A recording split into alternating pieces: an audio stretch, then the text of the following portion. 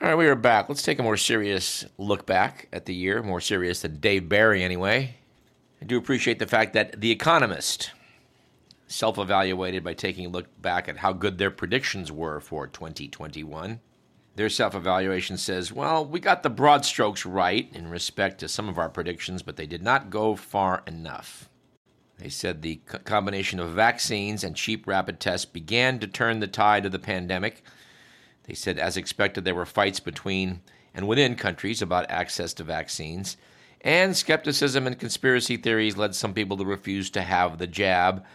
But we failed to foresee, they said, just how widespread vaccine refusal would become and the extent to which it would become a badge of political identity. Nor did we anticipate the significance of coronavirus variants, a word that did not appear in their predictions of last year.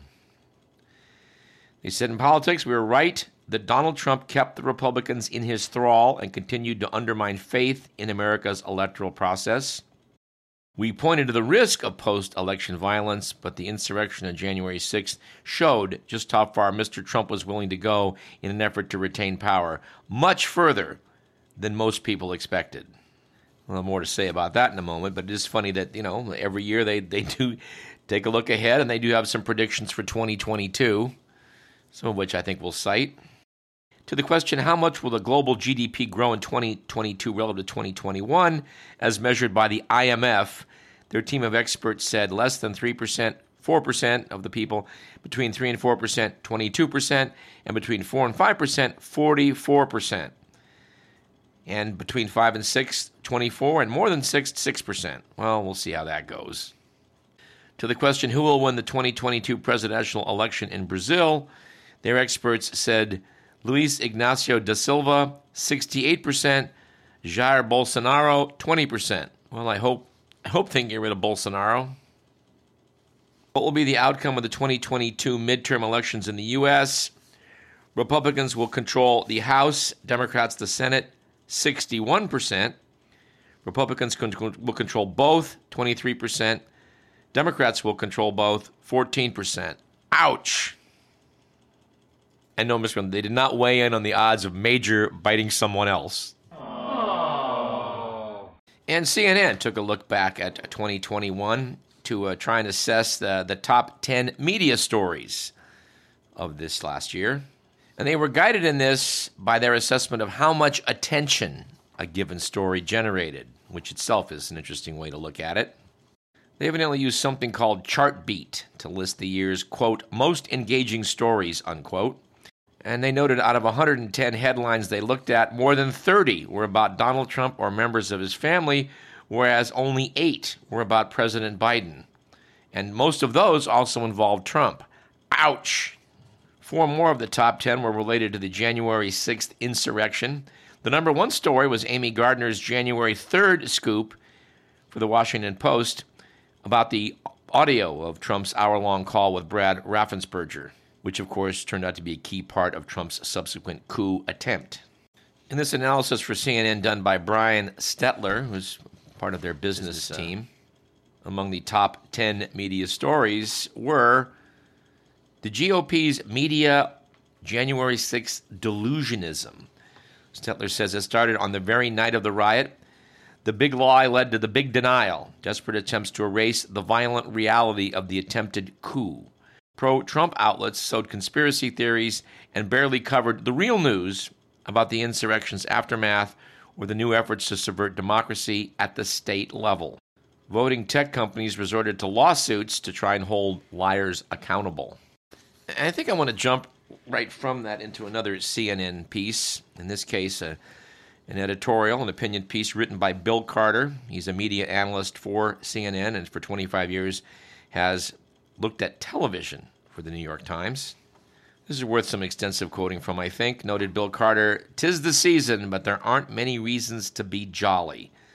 The pandemic is back, not that it ever really left. Headlines are again dominated by explosively rising case numbers, which actually means rising numbers of depression and panic." Noted Carter, "COVID is a news story so inescapable it swallows up the attention of the nation. And yet, in lists of the biggest news story of 2021 that media organizations are composing, COVID is huge, but the ongoing challenge to the American democracy remains a constant. The headlines began in January with the first serious attempt of a coup in U.S. history and have been running ever since, highlighted by the unceasing machinations by supporters of Donald Trump to either restore him to office or find some extra-legal way to eliminate the possibility he could ever lose if he ran again. Indeed, as much as the COVID crisis has affected our nation, I have no hesitation in arguing that the story of our imperiled democracy is the biggest story of the year, a story unlike we've ever seen before in the United States. The Capitol insurrection and the egregious attempts by one party first to blow up the peaceful transfer of power, the bedrock of our democracy, and then to make several attempts to ensure no election would ever again deny them power, has sweeping implications for the future. I certainly don't believe I have ever seen any other news story in my own lifetime, which goes back to the 1950s, that has shaken the nation to its foundation as this one has. The country's been buffeted by tragic and frightening stories throughout the decades. I've followed the news, starting in my own experience with the John F. Kennedy assassination. The shooting of JFK certainly seems like a thunderbolt hurled at the heart of our government, with all kinds of disorienting details, including the accused assassin being murdered live on television, and then the immediate and persistent theories that ran rampant. A terrible time for sure. I need to stop right there and say, well, we'll have more to say about that. But said Bill Carter, next, the escalation of the Vietnam War, which ran parallel to the struggle of the Civil Rights Movement and made the 60s the most divisive time of my early life.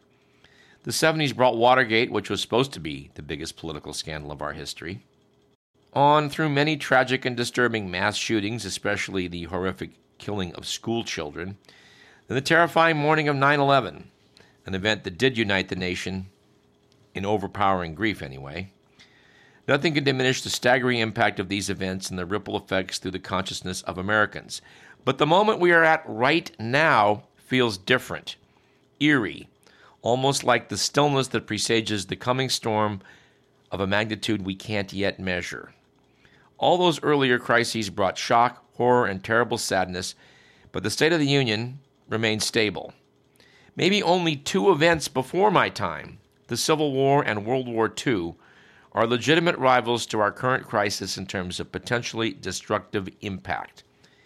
In both those earlier cases, our democracy also came under mortal threat, once from internal forces, once external. Both encompassed authoritarianism, violent threats to opponents, popular appeal based on rage and grievances, a cult following, and very big lies. In both these past cases, our democracy survived. Notes Carter, lies about the election have been thoroughly discredited already in courts and endless audits. But pro-Trump Republicans continue to believe the fabrications, and worse, use them to instill biased election officials and to enact laws that pave the way for them to overturn vote totals they don't like, all accompanied by unceasing efforts to suppress or deny the votes to people who oppose them. That utterly unjustified and nefarious activity is the fuel stoking the drive to see the American experiment in governance of the people, for the people, and by the people, perish from the earth. This isn't a case of over-the-top partisan politics gone a bit too far, where one side pushes this way and the other side pushes back. It's a slowly unfolding horror movie. And yes, unless something changes the scary ending, it will certainly be the biggest news story of my lifetime. Chilling words, and unfortunately we have some to report that are even more chilling. The extensive piece that appeared in The Atlantic from Bart Gellman. The article is titled January 6th with the subheadline, Donald Trump is better positioned to subvert an election now than he was in 2020. And we're going to have to quote from this pretty extensively, I think. Set aside a few minutes, Mr. McMillan. Said Bart Gellman, technically, the next attempt to overthrow the national election may not qualify as a coup. It will rely on subversion more than violence, although each will have its place. If the plot succeeds, the ballots cast by American voters will not decide the presidency in 2024. Thousands of votes will be thrown away, or millions, to produce the required effect. The winner will be declared the loser will be certified president-elect. The prospect of this democratic collapse is not remote. People with the motives to make it happen are manufacturing the means. Given the opportunity, they will act. They are acting already. Said Gelman, who or what will safeguard our constitutional order is not apparent today. It is not even apparent who will try. Democrats, big and small d both, are not behaving as if they believe the threat is real. Some of them, including President Joe Biden, have taken passing rhetorical notice, but their attention wanders. They're making a grievous mistake. The Democratic emergency is already here, said Richard Hansen, professor of law and political science at UC Irvine. Hansen prides himself on a judicious temperament. Only a year ago, he was cautioning me against hyperbole. Now when he speaks matter-of-factly about the death of our body politic.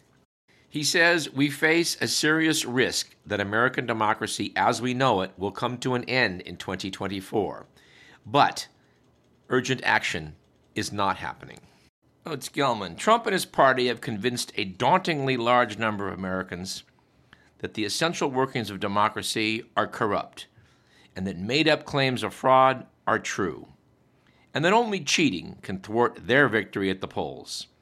That tyranny has usurped their government, and that violence is a legitimate response. Any Republican might benefit from these machinations, but let's not pretend there's any suspense. Unless biology intercedes, Donald Trump will seek and win the Republican nomination for president in 2024. The party is in his thrall. No opponent can break it, and few will try.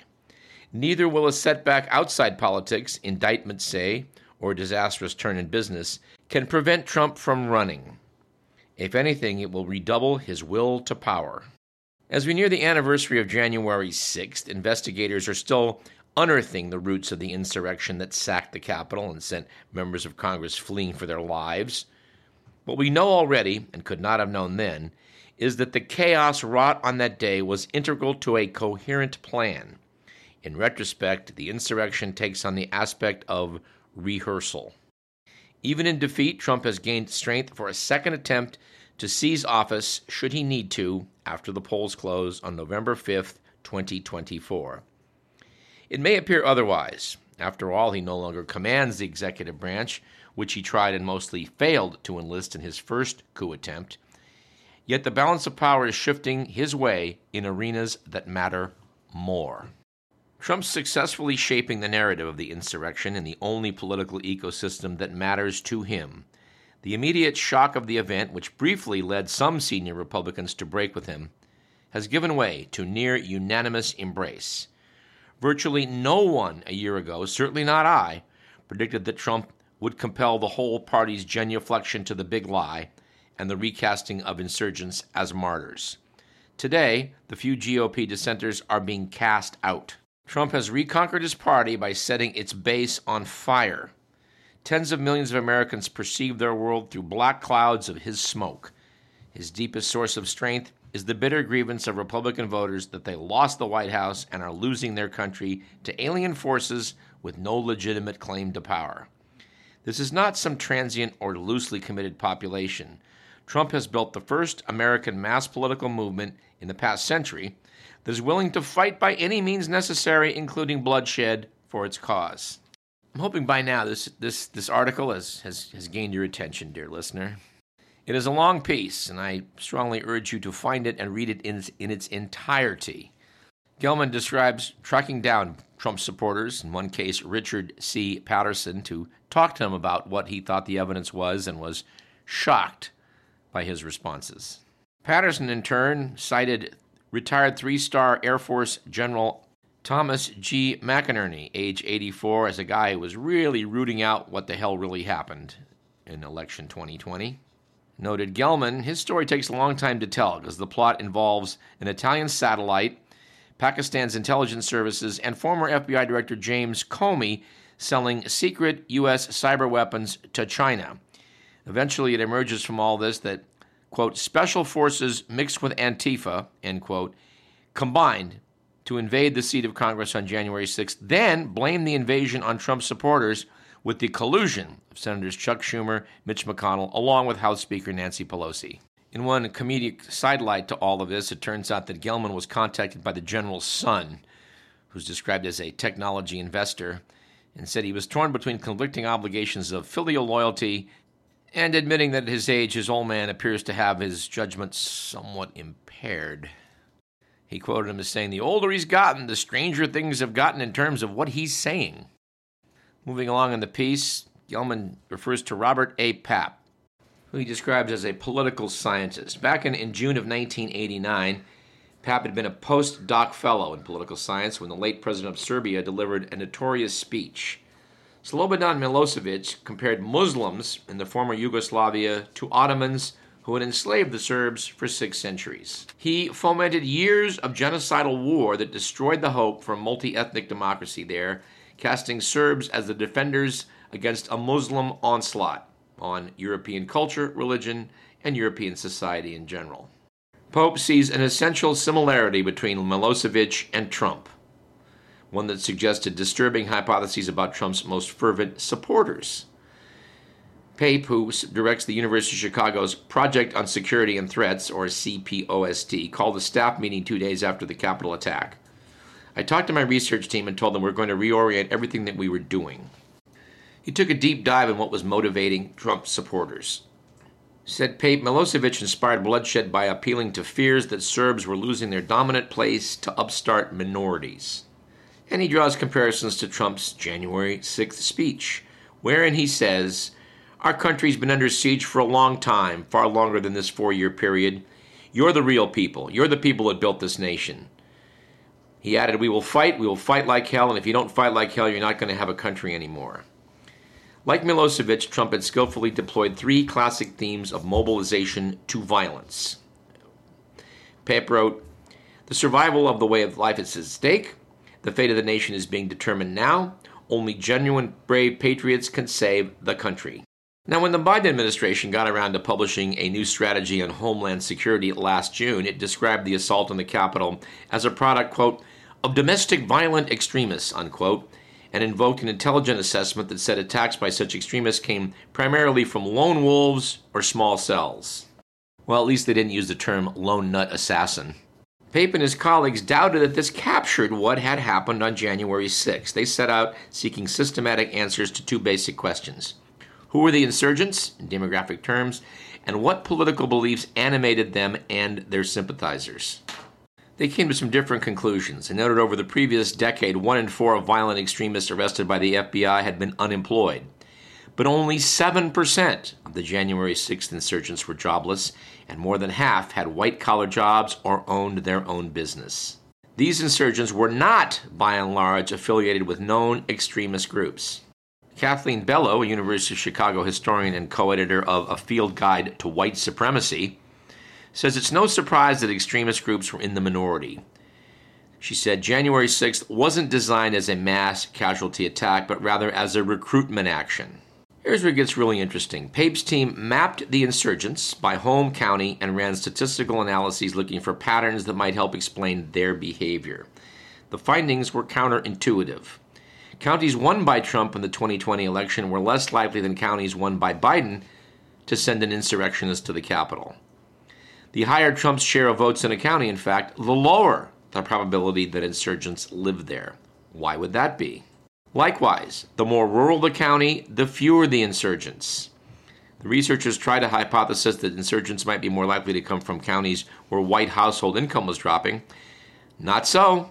Household income made no difference.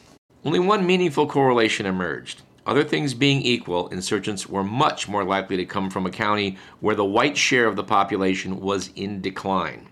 For every 1-point drop in a county's percentage of non-Hispanic whites from 2015 to 2019, the likelihood of an insurgent hailing from that county increased 25%. It was a strong link, and it held up in every state. They tried looking at what statements resonate with social media posts of Trump supporters, and they found almost 2/3 of them agreed with African American people or Hispanic people in our country will eventually have more rights than whites.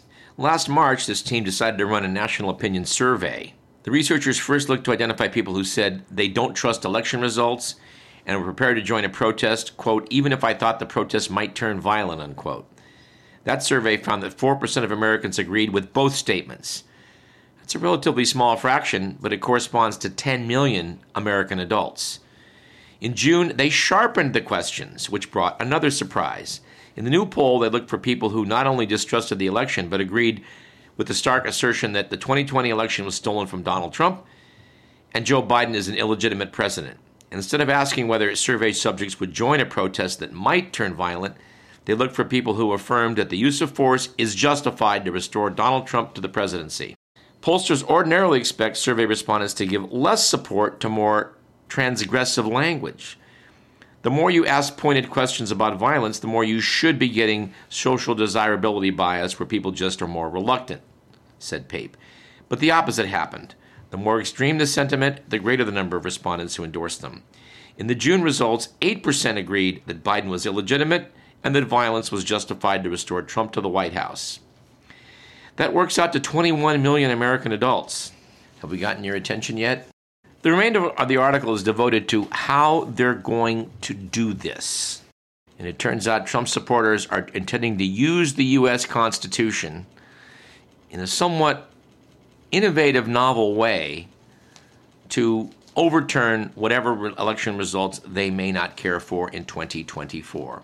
And they've gone a long way to putting their necessary mechanisms in place. This was actually tried last year in the 2020 election by going to all these various state legislatures and trying to get them to invalidate the electors in their given state that had gone for Biden and instead substitute them with Trump electors. But they did not manage to succeed. Turns out a lot of Republicans were reluctant to throw democracy out the window. Now, as we noted in this program before, it is in the Constitution. The legislatures of the states of the nation get to decide what electors are sent to Washington to select a president. It's in the Constitution. So the possibility exists that if a state, say Arizona, has a bunch of Republican legislators that get together and say, well, we don't care what the election results appear to be, we're not accepting it. And we're going to send our own electors to Washington. Now, for the first few election cycles in this country, I'm not sure at what point they changed over, sometime in the 1800s, all the states decided that we're going to do it this way. Candidate runs in our state, he wins, he gets the most votes. Okay, then we pledge that state's electors to the winning candidate. And because that is still how we did things as recently as last November, Joe Biden became president. But the Trump team was working very hard on doing what it could to not let that happen. To call upon Republican legislators loyal to Trump in various states to step in and change how this was done. Now, with only 5 minutes left in this program, I don't have time to do the details of this justice. The details are important, and you should be aware of them, dear listener. But I think I'm going to have to send you the article to gain them. It is important to note that the Biden administration is not taking appropriate steps to deal with this very real threat to the American democracy. Now, down in Georgia, a state we've talked about with Greg Palast at some length last year and need to do again, down in Georgia, they're enacting all kinds of legislation to make it harder for black people to vote. And they're simultaneously stepping in to make it easier for election officials to just invalidate a result they don't like and take over the process of selecting electors. This article notes that Attorney General Merrick Garland has filed a lawsuit to overturn some provisions of this new law down in Georgia, but not to challenge the hostile takeover of election authorities. Yes, they're dealing with the intent of disenfranchising black voters, things like prohibitions and onerous fines and limiting the use of ballot drop boxes and the forbidding of handing out water or food to people waiting in those long lines that happen when black people don't have any voting machines. Those provisions make it harder by design for Democrats to vote.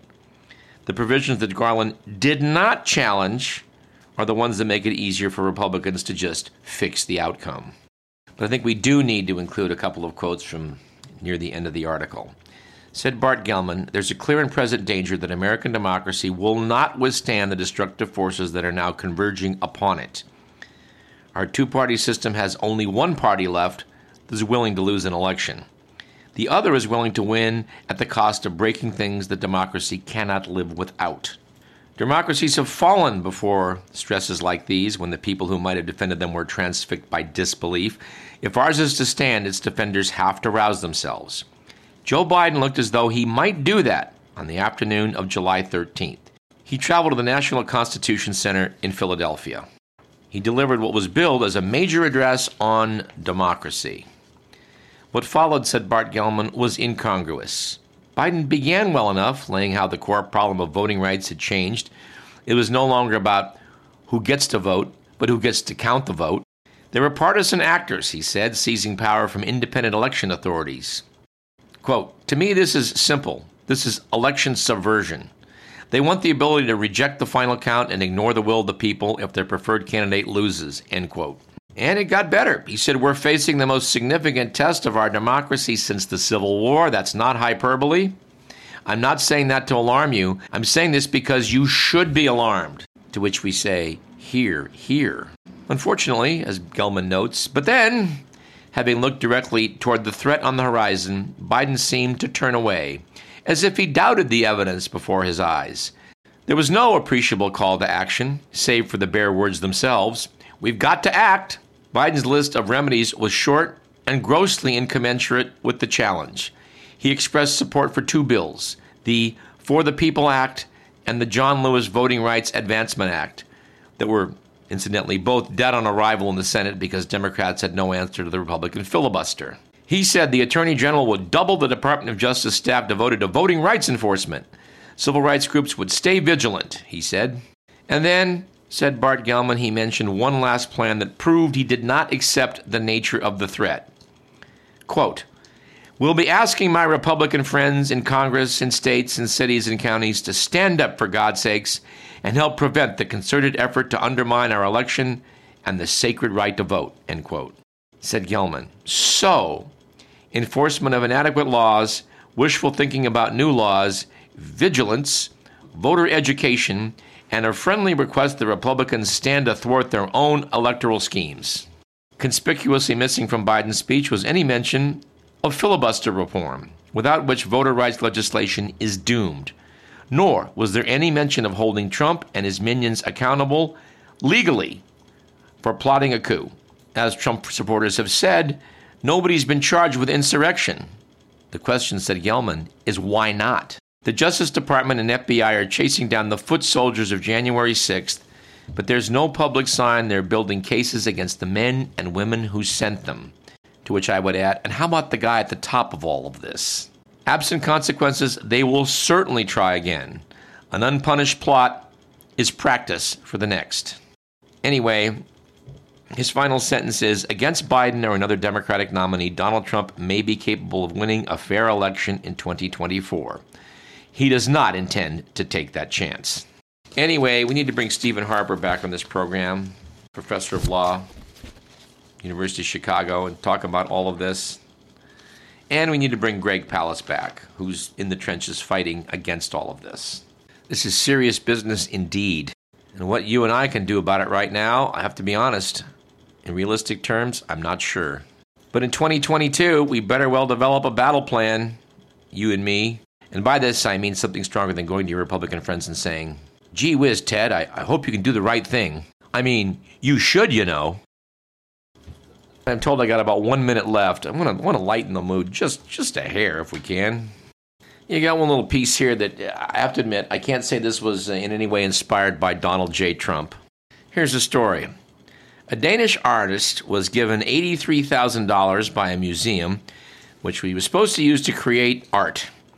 He pocketed the cash and submitted 2 blank canvases, which he titled, Take the Money and Run. I don't know whether one was Take the Money and one was Run. I'm not sure. But the Kunsten Museum of Modern Art had given Jens Hanning the cash to use in a work on labor and money. After submitting the cashless canvases, Hanning explained, the artwork is that I've taken the money. The breach of contract is part of the work. And as far as we know at Radio Parallax, Michael Cohen was not involved. Go on, take the money and run. Go on, take the money and run. about does it. This program was produced by Edward McMillan. You've been listening to Radio Parallax. I'm your faithful host, Douglas Everett, and we're going to see you again real soon because no sooner are we done recording this, McMillan and I are going to do another.